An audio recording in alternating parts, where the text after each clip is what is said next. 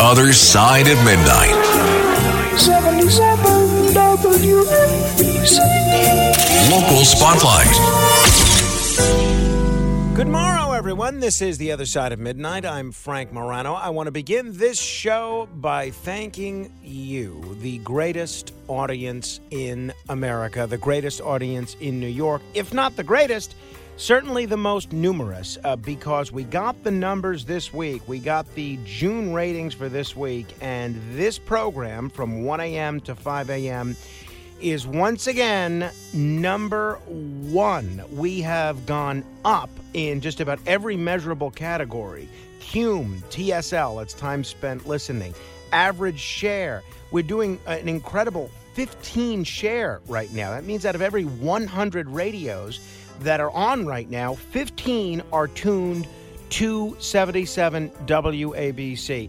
And I say that not to brag, but I say this for really two reasons. One, because every month when the ratings come out, I run to try and find out what they are, because I'm always a little nervous that we could lose our top spot. And then every month that we hang on to that top spot, I go, whew, and I wipe my brow with a great deal of relief.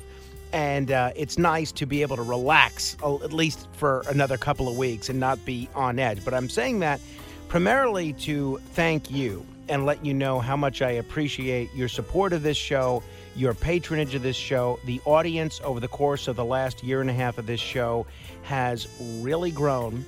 And the other reason that I always am sure to mention whenever we're number one in the ratings is because we're doing the type of show that nobody else is doing, not just in New York, but really around the country. In some ways, this show is a throwback to what talk radio used to be. It's not all political. When it is political, it's not all doctrinaire.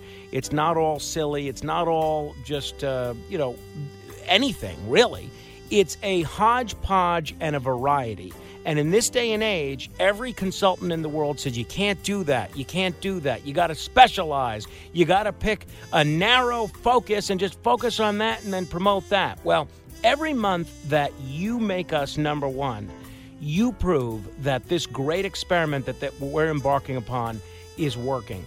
So I really appreciate you listening, and a huge thank you to John and Margot Katzimatidis, as well as our president, Chad Lopez, for the opportunity to do this show on a daily basis. In just a moment, we're going to explore an interesting story of someone who found themselves listening to this show when they would have rather not been listening. It's an all too true story to be continued. The Other Side of Midnight. 77 WABC. Local Spotlight. Good morrow, everyone. This is The Other Side of Midnight. I'm Frank Morano. This morning's lesson is that money does not always buy success. That's right. You remember, we've seen all these instances of media companies, academic institutions, political consulting firms, think tanks, you name it, trying to buy talent in order to succeed. I don't think there's an area where that's more visible than in the world of sports. Well, next week is the All-Star Game. Very much looking forward to it. Very much looking forward to the fact that there are 4 members of the New York Metropolitans who are going to be participating in that All-Star Game. By the way, really hoping that we could see another home run derby win for my favorite New York Met, Pete Alonso, because the guy just seems like an incredible person, and he's certainly a great player. But I came across some interesting numbers and statistics yesterday. Did you know that 12 Major League Baseball players, and if you're not familiar with the All-Star Game, basically the best players in the National League take on the best players of the American League. Now that you have interleague play and the delineation between AL and NL has sort of become muddied over the years, I think the All-Star Game it loses a little bit of its novelty, but it's still kind of fun. 12 Major League Baseball players signed with new teams during the offseason, just the most recent offseason, for at least, you ready for this, $100 million. 12 players signed for $100 million. Here's what's amazing. None of them None of them were selected to next week's All-Star game. Corey Seager of the Rangers, $325 million. Marcus Semien of the Rangers, $175 million. Chris Bryant, Rockies, $182 million. Matt Olson, Braves, $168 million. Freddie Freeman, Dodgers, $162 million. Javier Baez, Tigers, $140 million. Trevor Story, Red Sox, $140 million. Max Scherzer, Mets, $130 million. I'll add the asterisk for him that he was, of course, hurt for almost the whole first half of the season. Robbie Ray, Mariners, $115 million. Kevin Gausman, Blue Jays, $110 million. Carlos Correa, Twins, $105 million. And Nick Castellanos of the Phillies, $100 million. Now, most of these guys, outside of Baez, Semien, and Castellanos, are having solid seasons, which just goes to show you how hard it is to make the All-Star team. But to me, the real lesson is you're not always going to be able to buy your way to superstardom. And money may equal many things. They say it doesn't equal happiness, and apparently it doesn't equal All-Stars either.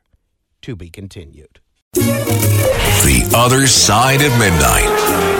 77 WABC. Local Spotlight. Good morrow, everyone. This is The Other Side of Midnight. I'm Frank Morano. As I mentioned last weekend, we were in Atlantic City, took Carmine for his very first trip. He was a big hit out there. They loved him at the Boardwalk. They loved him at the Hard Rock. And I did not come back a loser, which is a very important thing. But while I was out there, we may get into this a little bit more tomorrow when we do the AC report. But while I was out there, I met with some of the local elected officials out there, and I learned something very interesting. Evidently, they have just agreed to a referendum to put on the ballot where the voters of Atlantic City are going to get an opportunity to do away with parties. Imagine that. You go to vote, and instead of seeing Republican Frank Morano, Democrat Brian Goldstein, you just see Frank Morano and Brian Goldstein. Wouldn't that be refreshing? People don't stigmatize you for being a Republican in a Democratic city or a Democrat in a Republican city. You run based on your ideas, your background, your experiences, your vision for the community. Now, it was Fiorello LaGuardia, the former mayor of New York City, that said decades ago that there's no Republican or Democratic way to clean a street. When it comes to municipal governance, I couldn't agree more. I am big time in favor of this referendum. Then another interesting thing happened. As we were driving home, we had to get some gasoline, and we end up in the town of Holmdel. And I don't know much about Holmdel. I don't think I know anybody that lives there. I think we get callers from Holmdel once in a while. But from what I can tell, they're having an upcoming special election in a few weeks where the same question is on the ballot. Should they be switching from the current system they have to nonpartisan elections? I have to tell you, whether it's Holmdel, whether it's Atlantic City, whether it's New York City or anything else, I am a big, big believer in nonpartisan elections because for the same reason Fiorello LaGuardia was. There really is no Democrat or Republican way to clean a street. Delivering municipal services should be about putting out fires, cleaning up trash, arresting bad guys, and improving the city as a whole. It shouldn't be about waging ideological warfare. It makes me laugh when I see very well-qualified people running for office in New York or Atlantic City who have no chance of ever getting elected because they happen to be Republican. Why should their views on marginal tax rates or the death penalty or the war in Ukraine have anything to do with their prospects of getting elected? The reality is they have no chance of getting elected in a Democratic city if they have that Republican label. And the same thing goes if you're a Democrat running in a Republican community. So whether it's Atlantic City, Holmdel, or any other municipality in America, count me as a yes vote for nonpartisan elections anywhere and everywhere. To be continued. The Other Side of Midnight. 77 WABC. Local Spotlight.